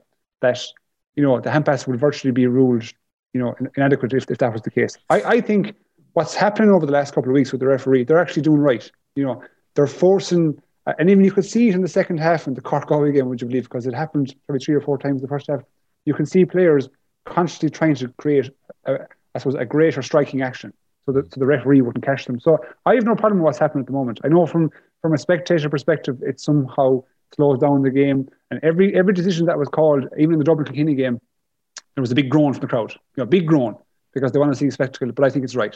So I think we should continue with business as usual at the moment, and trust the referees to a certain extent to implement the game. And then the players themselves would have to react and then become proactive and give a greater strike in action. That's how we solve it. Yeah, we'll chat about the leagues next week. With the rules that have been enforced in the league next week. Promise that, because a few people have brought it up that they want a bit of a discussion around it, and it's obviously a hot topic at the moment, particularly around the hand pass and the way that the tackle has been interpreted in the first 4 rounds of the league. It's a break week next week in terms of fixtures, so we'll be doing a bit of a preview of the final round of regular games, and particularly the way that 1B is shaping up, with still a few teams in contention to reach that semi-final. Limerick should really avoid the relegation final, but we'll talk about that next week as well. Enjoyed your company, James and Paul. Thanks a million, and we'll talk again ahead of the pod next Monday. Thanks very much, lads. Will, before I go, if you wouldn't mind, go on, yeah. I just want to say one thing, kind of on behalf of myself and our club here. We've a fella at home, Sean Stankert, who's a pillar of our community, and has been fantastic for the club over the last 40 years, going through a very, very tough illness at the moment. I just want to take the opportunity to wish himself and his family well wishes. So, thank you. Well said, James. Yeah, no, I'm sure if you listen into the pod, that'll be very well received as well, and very well said. Also, I should say on that same note as well, that yesterday on Midlands 103, Jack Nolan, who's been the voice of Laois GA on that station for 32 years, has taken what he's called a retirement, but will be a break with the fighter that he is. Again, he's fighting illness currently and is going for 12 weeks of chemotherapy over the next few months. And we're still hopeful that he'll be able to make somewhat of a comeback in Midlands 103, because he's been calling a lot of those big games, like when James's Galway team beat Laois a few years ago, and Laois almost got out with a victory. Laois's win in 2019 against Dublin, his commentary went viral afterwards. And if it does prove to be his last commentary game, he commentated on Laois staying up in Division 1 of the Hurling League with that win against Antrim. So all the best to Jack Nolan with his recovery as well. Lads, again, thanks a million, and see you next week. Thanks, Will. See you now, Will.